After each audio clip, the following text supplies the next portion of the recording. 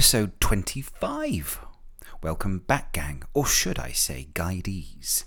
Now, you may recall a few episodes ago, we had, and I say we because I always feel like you're there responding along with me, we had a discussion about what I should call my audience, as a lot of other podcasters give their audience a collective name.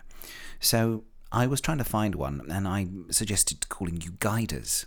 But then a fellow podcaster, Major from Straight Up Gay Podcast, who you've also, if you've been listening to all the others, can go back and listen to again if you haven't, suggested that you would be guidees, because the guiders do the guiding and the guidees are guided. Therefore, I'm guiding you, which I don't know. I'm not sure if that works or not. But anyway, throw your thoughts in my direction. I'm just going to call you gang for now. Anyway, thank you for coming back and joining me again. I know I did have a week off. Life took over and I got very busy, and it wasn't all tragedy and pain. It was actually just running around all over the country, which I'll tell you about in a minute. Anyway, please keep subscribing and reviewing.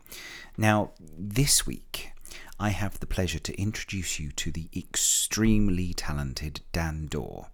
Now, Dan has been travelling the world with his show on one condition.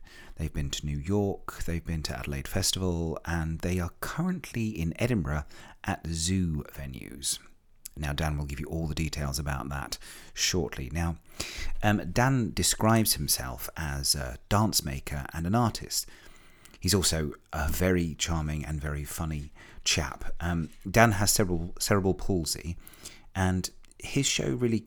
well, I suppose it discusses how the world views and reacts to his ability rather than necessarily his own take. We'll discuss that in the interview. So I can't wait for you all to meet him. Also, if you are going to see the show, again, we'll give all the ticket details. I'll get Dan to give you all the details, and I'll put links at the end. Now, just a brief summary of where I have been this week and why we did miss out on a podcast. I've been busy with, I helped a friend, did a short film with a friend, but between that, I also went to Margate Pride with Keith. We went down and stayed with our friends Peter and Paul, and it was such a positive experience. I cannot begin to tell you, it was just wonderful.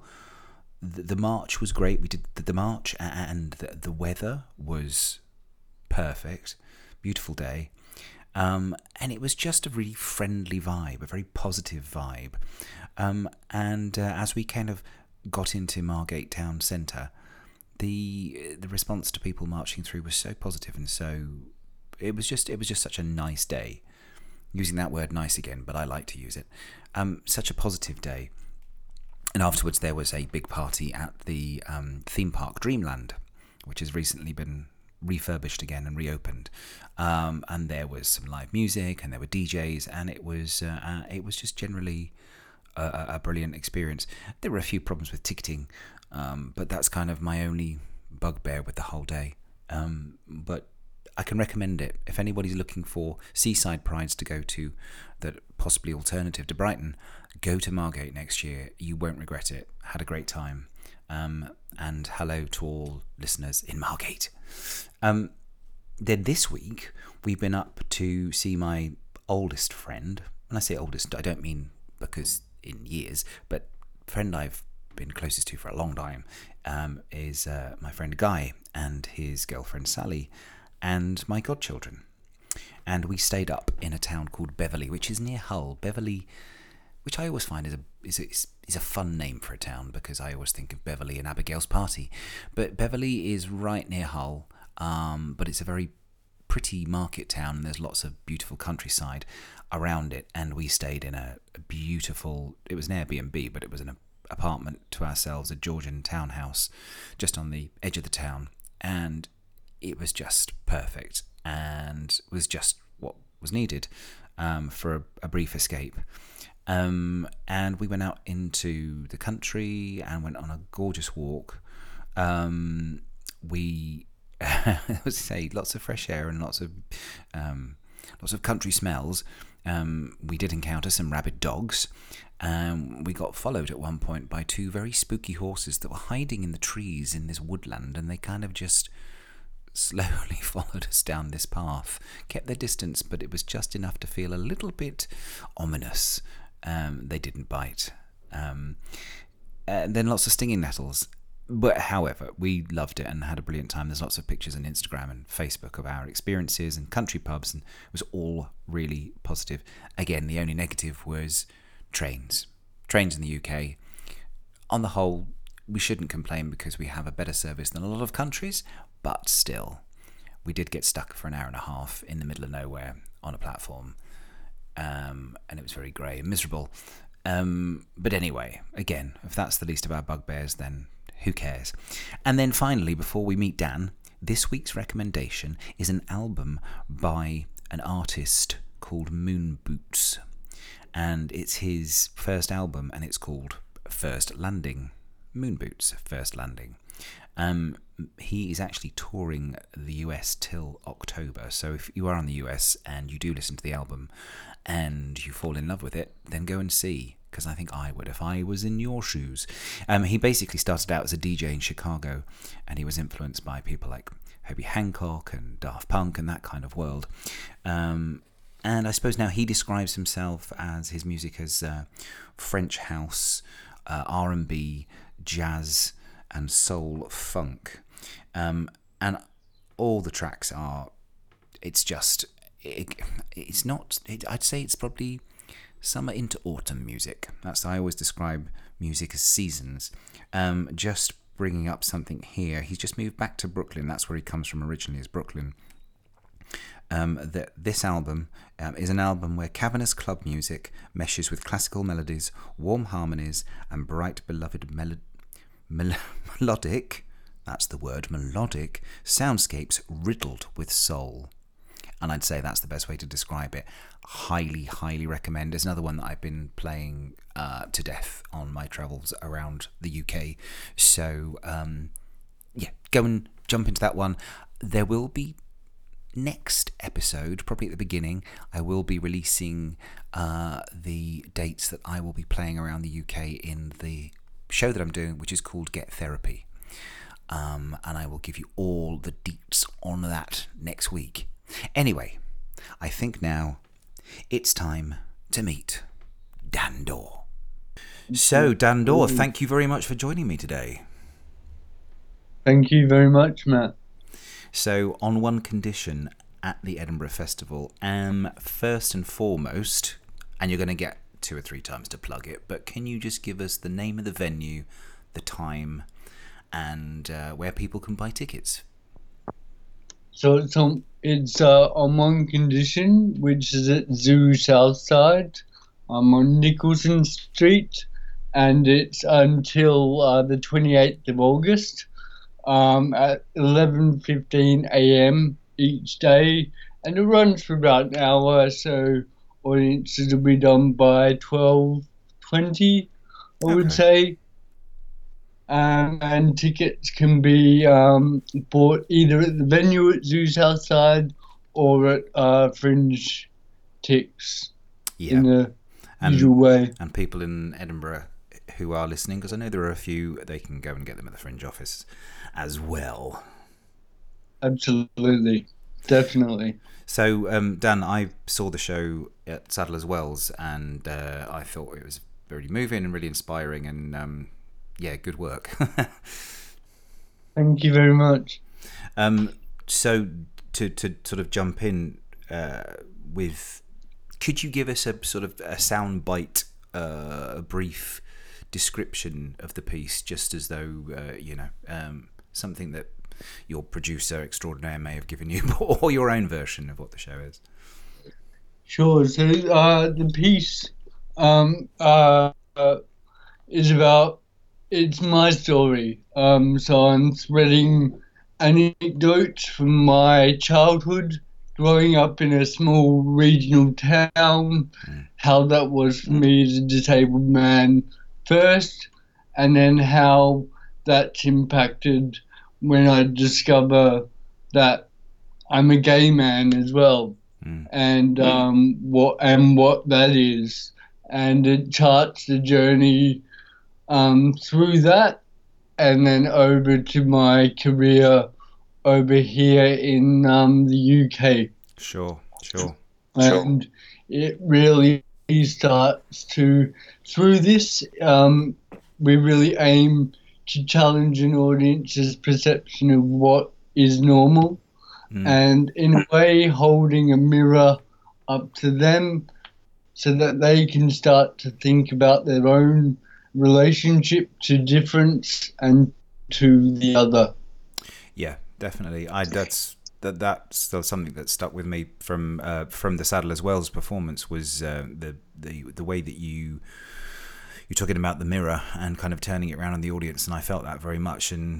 But it makes such a strong connection, and I think especially where you are right now in the festival, there's probably a lack of shows that do that. Not that the comedy and everything isn't great, and as you say, you saw Courtney act, and that's all well and good. But I think it's something where, in the midst of all the craziness, that shows that make people think about you, but also about themselves. That's always going to be a tick box in my list during the festival. So anyway, again, exactly, and as you know, it plays with the sense of time and really encouraging the audience to let go and to be on my sense of time and what that is and what that means, threaded all the way through the work as well. So it does, in a way, force I guess you could say, frantic fringe audience into a zone that is very much the complete opposite of what they've just perhaps come from. Absolutely. Within that, again, the thing that I loved about it was the humour and the humour that we learned. We know who you are, and it's very. It's just very real, and I think the moments that, I mean, without giving any spoilers, but there's a moment where you talk about dancing with your mum, and that resonates. Yeah. That resonates. But yeah, so jumping back, let's go back in time to well, first of all, where you were born in Australia. Hello. Yes. Hello. Can you hear me? I can now. Sorry, you Skype lost you there for Skype. The joys of Skype. Yeah. So I was saying, if you could just take us back to when you were where you were born and kind of the early days in Australia. Sure. So I was born in a small country town. It had about 20,000 inhabitants. Mm-hmm. When I was living there, when I was growing up, it's a place called Whyalla, and it's a steelworks town. Okay. It's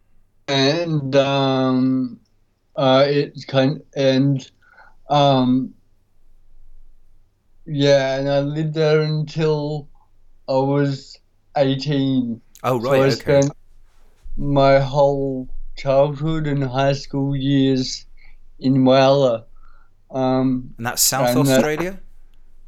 In South Australia, yeah. So geographically, it's 5 hours northwest of Adelaide. Okay. In a car, kind of up the coast and then down the other side. Yeah.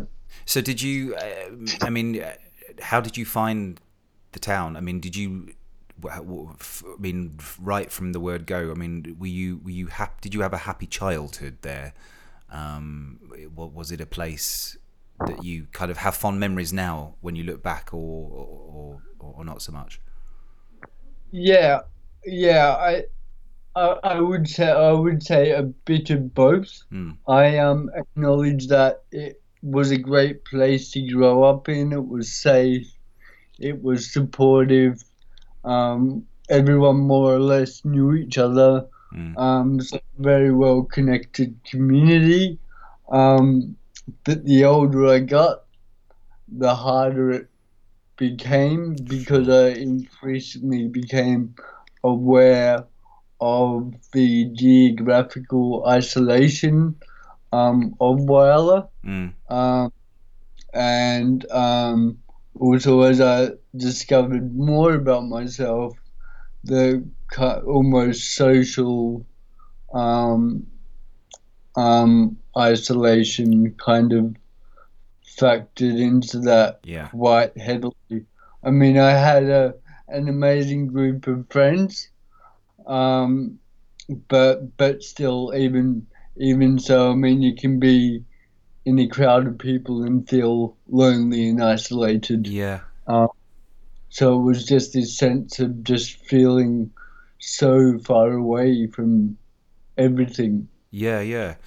So as a, I mean, as a young gay boy and as a boy with disabilities, how did that play into the kind of the sensibilities of the other people in the town? I mean, I suppose it must have, especially, I mean, as you say, if it's kind of, it's geographically, it's separate from, you know, however many hours from, even from Adelaide, that certainly with the sexuality, that's I would imagine that comes into play, that, you know, that's people have ideals and some of them aren't probably in line with what you were trying to discover and representing. Absolutely. I mean, I just found myself kind of asking myself, well, where do I fit in? What I'm I'm not that person who's able to play football, nor do I want to play football. And Mm. do and to be a man, do I need to behave in that way? Do I need a girlfriend to Yeah.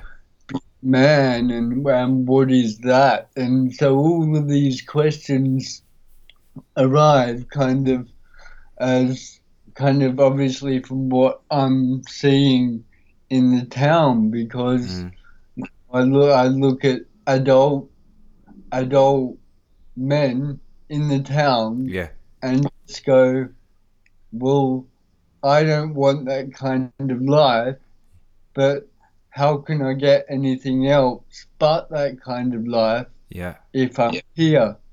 So it was a very weird place and time for me in trying to work out who I was in the context of a very um, heteronormative Yeah. society, and how do where's my place within that, or how do I leave that Mm-hmm. place? Mm-hmm. So, in regards to that, what age did you sort of have a, you know, when you became woke to your sexuality? Do you have a point in time, a situation, something that you remember, or was it sort of just a slow, gradual, slow burning Yeah, I, candle? I I think it was a slow burning candle, Mm. but kind of the moment for me, like I was never ever interested in football. Yeah. But when I reached the age of about 15, 16, I started going to the football matches with my girlfriends, Mm. because there was this boy I quite fancied, Uh and I huh. used to go and watch him play football. And then my mum was like, hang on, you hate football. I'm like, no, I don't. I like football now, Mum. I'm just going to hang out with my friends because it's nice to spend time with them. You know, I just sit on the sidelines and stare at him. And, may have been a bit creepy at the time. I don't know. But at that time, I didn't care Yeah. because I was just like going, okay, I actually like boys. Yeah. And I think that was that moment of realization and just going, yes, this is it, here we go. Yeah. So You know, how old roughly were you? I was about 15 or 16. Okay. Um, and I knew I was looking at boys in that way when I was about maybe 13 or 14, but then I didn't quite know what it Yeah. was, Yeah. but by the time I was 15, 16, I was like, here we go, it's that. Yeah. Let's go. Yeah. You know, yeah. Again, going to just rewind slightly. Is for you? So, school. How was school? Did you enjoy school? I did. I enjoyed school very, very, very much. Mm. I because school for me was a chance to prove myself, Yeah. to show people that although I had a disability, I was smart, Mm-hmm. and that I could show that although I can't kick a football, I can, write a really great essay, Yeah. and I can, I can help, people with their homework or whatever, Okay. and it was through that I made friends, Mm-hmm. because in the classroom the school kids could see that I did have a brain, and just because I was physically disabled didn't mean I was mentally disabled as Yeah. well. Yeah. So that really, really then meant that I had friends in the schoolyard, therefore, because they understood me. Mm-hmm. Those I had trouble with them because they weren't in my class. Okay. So they didn't understand what I was capable of. They just saw a funny walking guy coming toward them, Uh huh. and you know they thought they thought they'd have a go, but then my friends would kind of be behind me and give them what for. So Okay. it all kind of worked. But And what? and I would say too that I mean I was schooled at a mainstream school, Mm-hmm. uh, which I'm very thankful for. Yeah.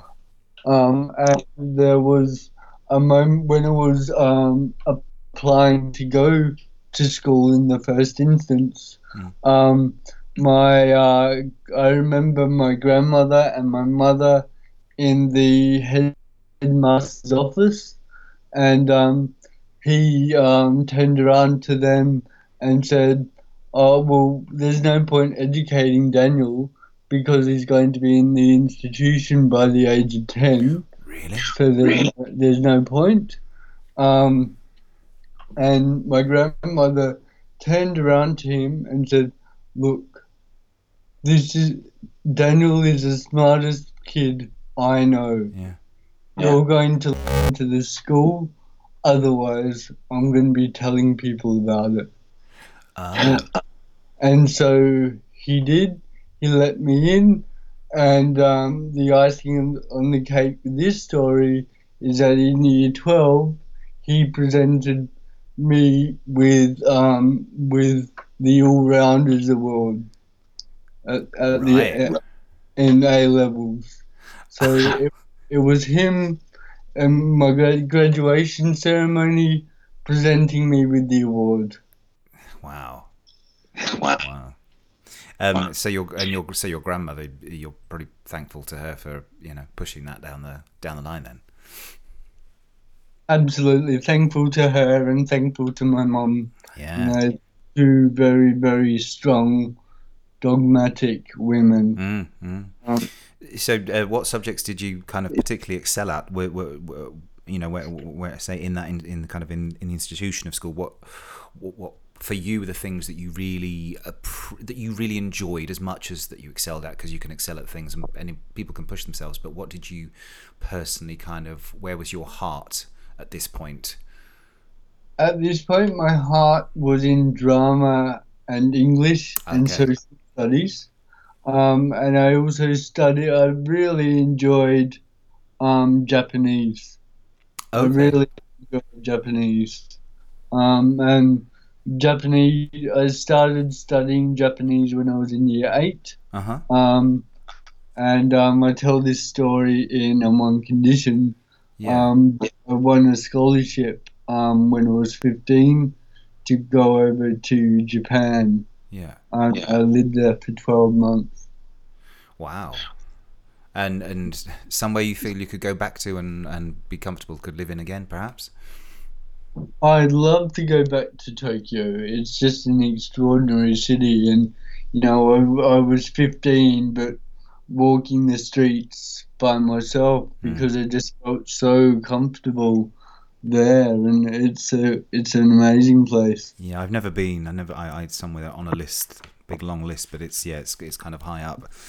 Um, so so drama and well in English and leading the way with Japanese. But so at what point did performance start to kind of really resonate with you as a this is something I can do and I really want to do?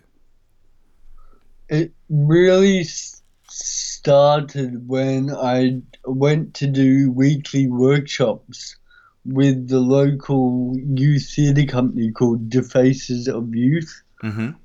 And, they ran, as I say, weekly workshops, and the director James Winter and choreographer Ingrid Verent Mm-hmm. came to Wales. They flew in from the city to lead these workshops and direct and choreograph productions, full scale productions. Mm. Um, and the first time I stepped out on that stage, I was just like, yes, Mm. this is what I'm meant to be doing. This is what I want to do. And it was really clear to me at the age of 12 Right. that I was going to be a performer. It's really where I felt myself, and Sure. I could express myself, and it was an outlet, you Yeah. know, for all the stuff that was happening, and self discovery, all that stuff. It was an outlet, a way to Yeah. express myself. Yeah. Um, and that was it really. I was just bitten by the bug, and my stepfather at the time, he would keep saying, "Oh, but no, I reckon you should be an accountant," and um, and presenting me with uh, pro- different leaflets Sure. um, every week at one point. I'm like, no, I want, I want to be an actor. Yeah. You know, I'm going to audition for drama school. Yeah. And I was telling him this at about 14 and 15. Um, and I did. So I went and auditioned for drama school and got in. Started straight away. So then you because I did a bit of nosing around. Yeah. You joined a company, a dance company in Adelaide. Was that Yes. kind of straight from the youth theatre sort of program? More or less, because within the youth theatre program, I co-led a Monday night workshop for people with low support needs. Okay. And through that I met a wonderful woman called Sally Chance, Hmm. who at that time was the artistic director of Restless Dance Theatre. Hmm. And for quite a while, we were talking about ways we could work together, and me go and do a show in Adelaide with Restless. Okay. And it wasn't until I left Whyalla and moved to Adelaide to go to drama school that I managed to join Restless. Okay. And I was performing with Restless at the same time as studying drama performance at university. Okay. Because then because I was going to say then university you went to Flinders University, which I think is Adelaide direction as well, isn't it? Yes, it's Adelaide. Yeah. Yeah, yeah. Um, and you were working towards correct me if I'm wrong, a Bachelor of Creative Arts? That's right. Mm-hmm. That's all. Bachelor of Creative Arts in Drama Performance. So Mm-hmm. studying to be an actor, basically. Yeah. And then there's and you can probably fill this in, because then I've from researching you online and from talking to Susan about bits and pieces, then you were in Stoke-on-Trent in the UK. I'm not quite sure how from Adelaide to Stoke-on-Trent. There's obviously Um, there's something happened along the way. yeah, that's quite a big jump, isn't it? Yeah, Yeah. So just to fill the gaps on that. yeah, So being involved with Restless, I really um realized that dance was maybe what I wanted to be doing as well. yeah. Yeah. So I started looking online for different possibilities and opportunities. Um, sorry, just to backtrack there, Mm-hmm. I did a collaboration with the Restless Dance Theatre and Australian Dance Theatre, Mm. and I was fortunate enough to work with Gary Stewart. Um, and during the development of the work we made with them, Mm. um, the penny really dropped in terms of me being able to have a professional career as a dancer. Mm. I mean, it had never occurred to me. Um, uh, I guess because as a disabled, as a disabled artist, I never thought it was possible for a Right. disabled person to dance. Even though I was involved with Restless, I didn't really realize there was a professional Mm. outlet for that. I didn't know it was possible until I was looking online and I saw um, uh, companies like Canduco Dance Company Right. Yes. and Stopgap and all those companies. And then I saw a job being advertised by Frontline Dance, Mm-hmm. and they're based in Stoke-on-Trent.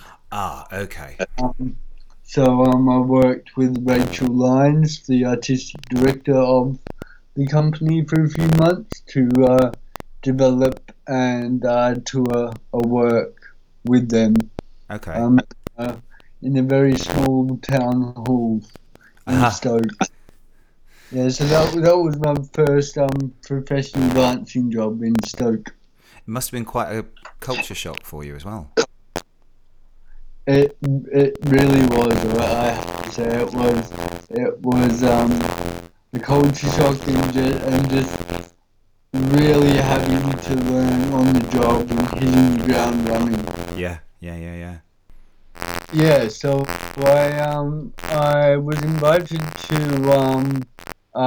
join Scottish Dance Theatre for a project they were mounting where they invited four disabled performers into their company. Mm-hmm. So I worked with Adam Benjamin on the development of a new work, which toured as part of their spring tour, and that was back in 2007. Okay. So, yeah, 10 years ago. Wow.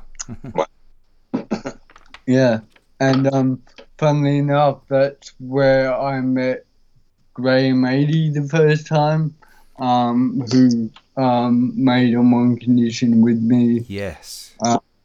Yeah, so a long history there starting back then. Because you were involved in I got, I think, associate director of company, Murmuration. Yes. Yeah. Yeah, so that partnership started 3 years ago. Sarah Vine Vassallo, who is an artist based in Sydney, was working at an organisation called Accessible Arts. Mm. Um, and I met with her over Skype while I was assistant producing for Canduco. Uh-huh. And then Sarah Bryan came over on a Winston Churchill Fellowship, and that was when she invited me on board to be associate director of a new integrated performance company she was starting called Murmuration. Okay, okay. Just piecing all bits and pieces. Um, so when, well, actually, I mean, let's jump to on one condition. So, at what stage did you start development of the current project? I mean, how long ago? I noted that you were, I know you'd certainly performed it in 2015 in Sweden. Yes, so we started developing it together in 2014. Okay. Um, we were offered a 10-day residency at Dance Centrum Syd in Malmö in Sweden. Mm-hmm. Um, and I'd seen the work that Graham 80 had made.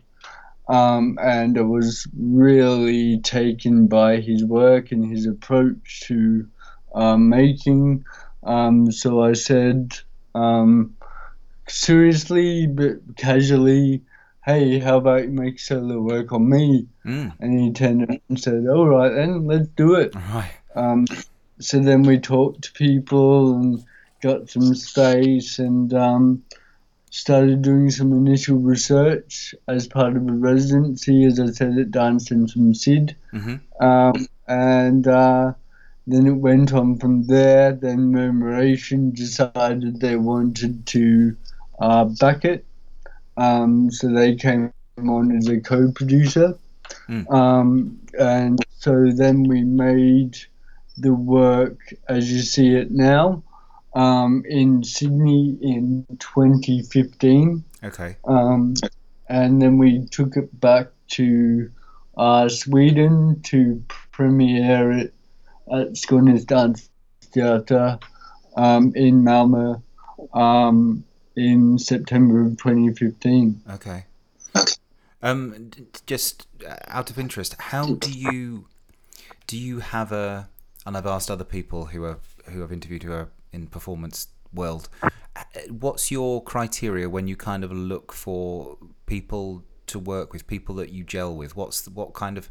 Because you're talking about Graham. What's the thing that for you is a trigger that makes you say, yeah, this can work. This will make sense.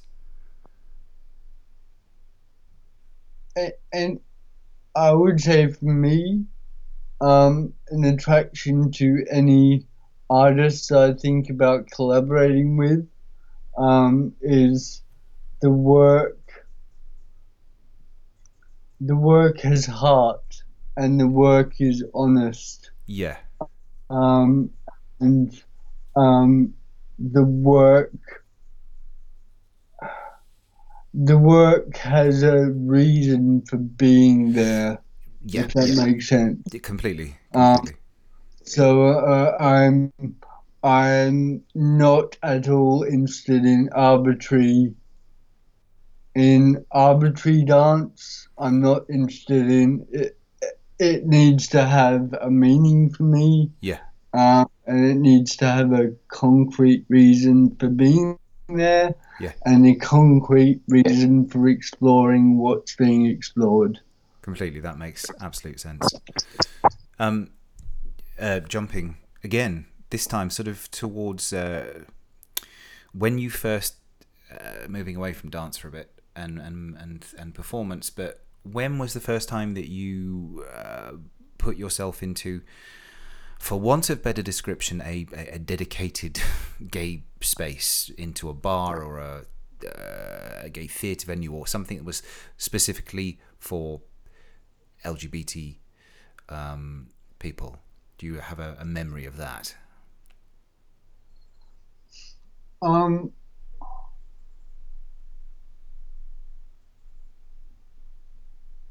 I not specifically. There's not a defining moment in my life. Mm. But I'm just kind of speaking more broadly around my experience of that, Yeah. coming from Wales, and then going into my first gay bar, Mm. I, I, I, it was like I was entering a world that I didn't know existed, Right.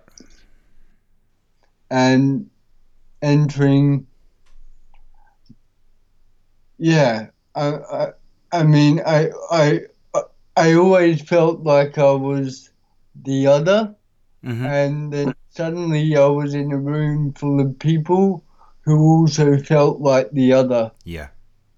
and although there was something other about me clearly, Mm-hmm. that in that gay club bar context, me having a disability didn't matter.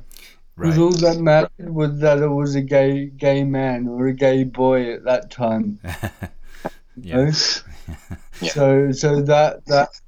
So my disability was irrelevant, Sure. and because in that moment we're the same. Yeah. You know, we're the same. We're different, and we're all people who have been on the outer.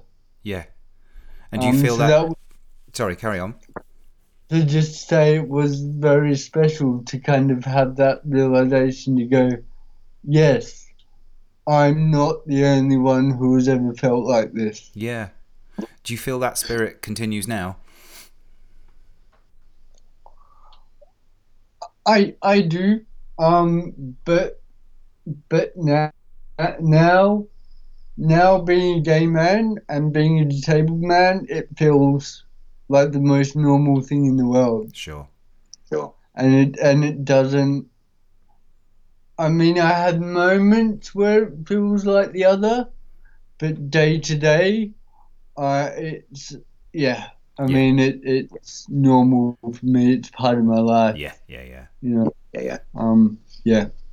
Is there any people, let's just, I'm going to use the word queer, any queer people in your past who were in the public eye, who you looked up to as a younger man or as a child, people that you who clearly identified to the world that they were queer, or people that you, or maybe even people who weren't necessarily openly talking about it. And when I'm sort of talking about, for me, I always reference Boy George as a teenager, and having that, even though he didn't officially Yes. say, it's that. Did you have people that you looked up to in music or theatre or any of the arts?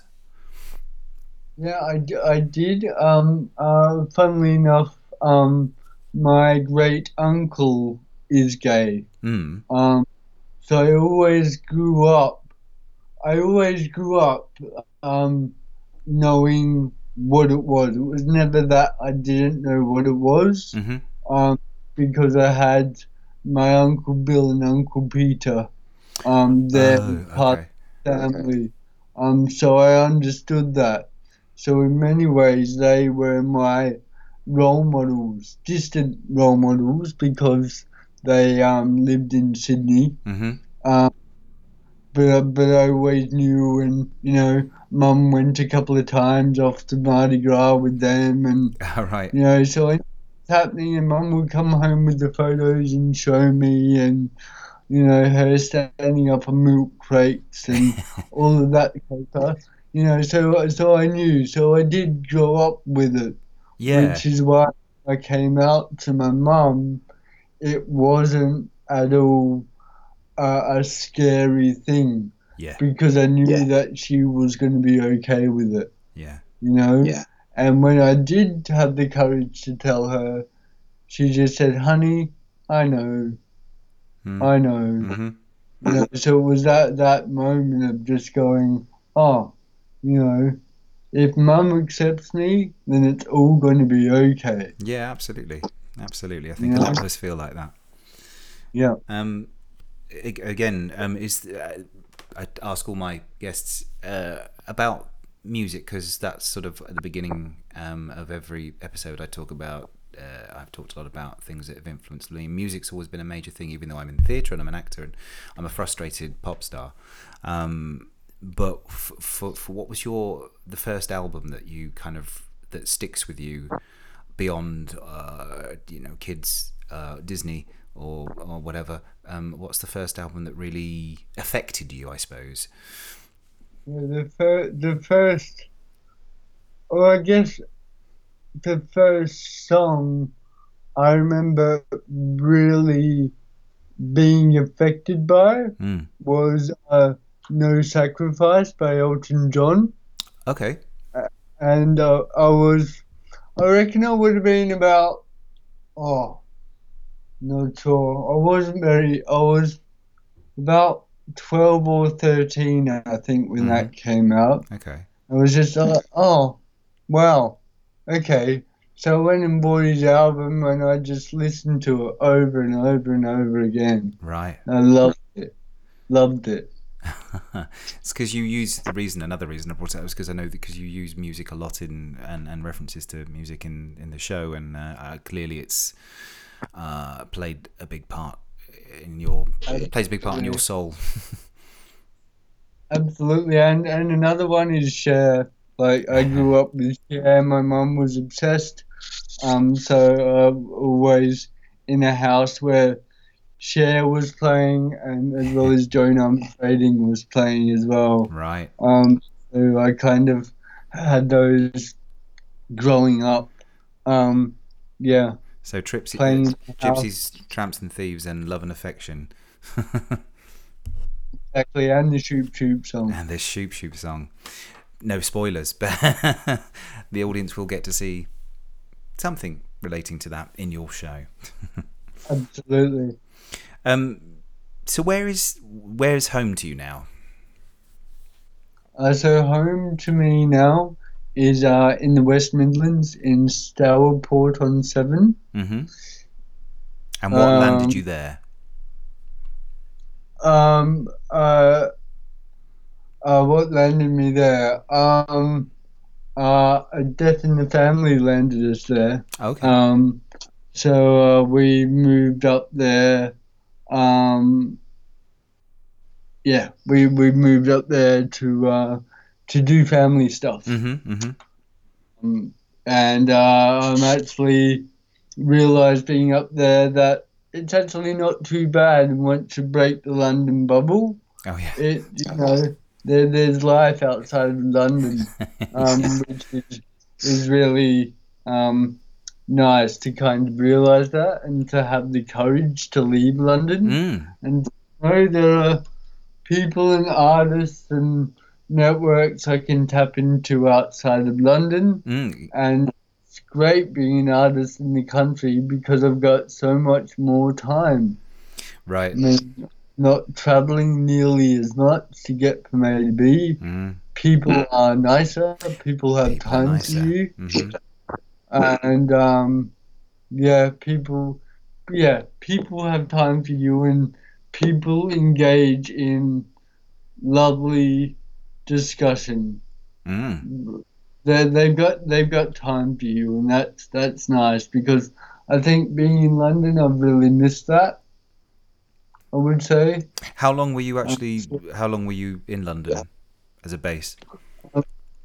I was in London for 7.5 years. Okay.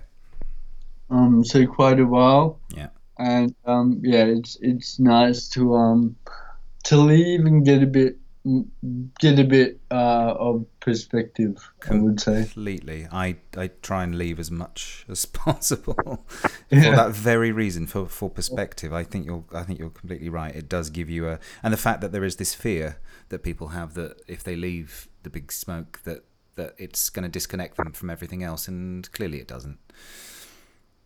Well, I mean, in London, there's a fear of going south of the river, so to leave, it'd be terrifying. Yes. No, it's slightly ridiculous. But another question relating to things that have influenced you. One performance, whether it's a film, stage or a gig, something that really for you kind of was again was another benchmark in this is what I want to do. I'm inspired by this moment, by watching this person tell me their story in whatever form. Yeah, that's a good question. Um,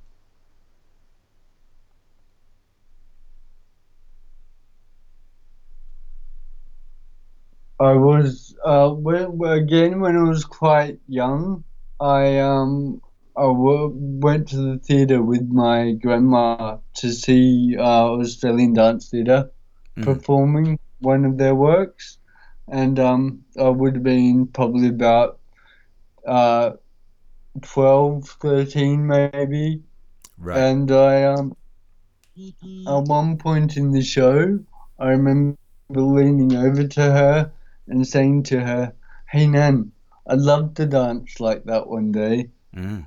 And then she leaned over to me and said, "Oh, Dan, you'll never be able to dance like that, sweetheart."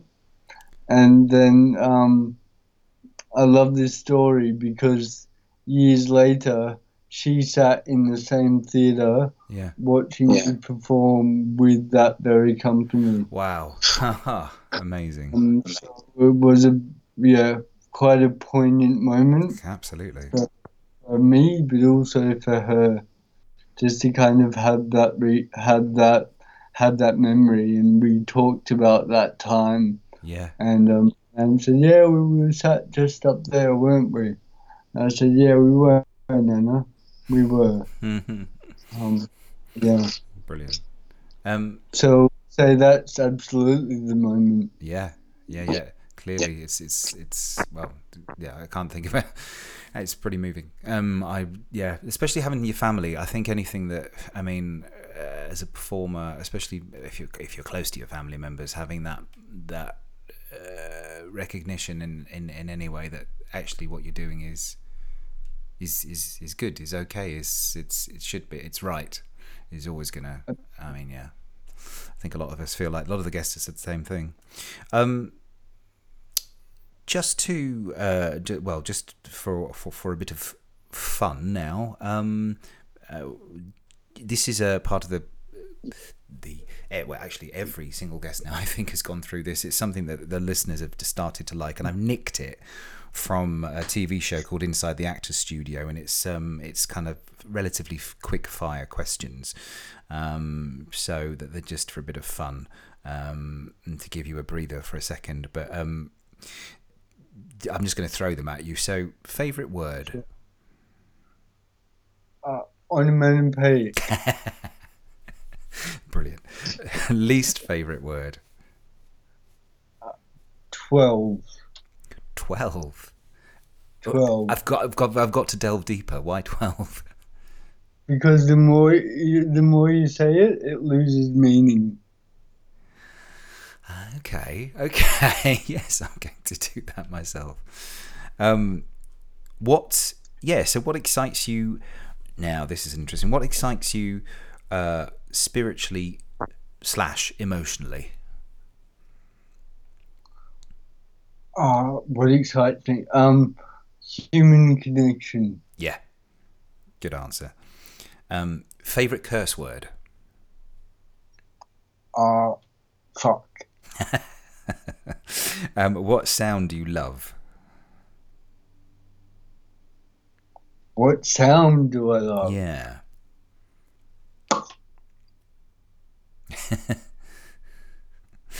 That was the bottle opening. And what sound do you hate? What sound do I hate? People groaning. Now this is one that I always find I can't answer myself particularly well. What other profession would you like to attempt if you had to? What other profession would I like to attempt? Yeah. I'd say heart surgery could be quite fun, but I'm not sure how the patient would feel about that. Absolutely. And well, so therefore, what would you never like to attempt? What other job is just it would mentally just is a block for you? Being a barman. Ah, mm-hmm. Yeah, it's not an easy ride. Um, so Dan, just because again, I've talked to a lot of people about things that have inspired them, and I have, as far as I can tell, I have a younger listenership uh, joining in, and if there was somebody who is just starting out and they are in a very small town, wherever in the world, and there isn't the ability for them to kind of access theatre and dance close to home, what would be a piece of advice that you would give to that boy?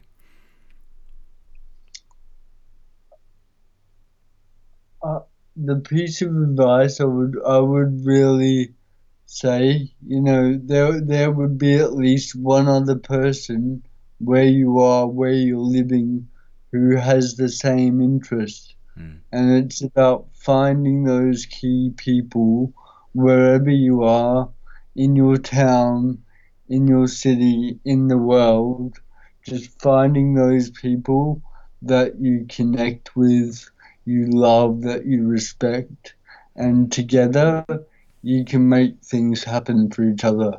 And I think that's really as simple as that, and that's why human connection is so important, because human connection gets us from one place to another.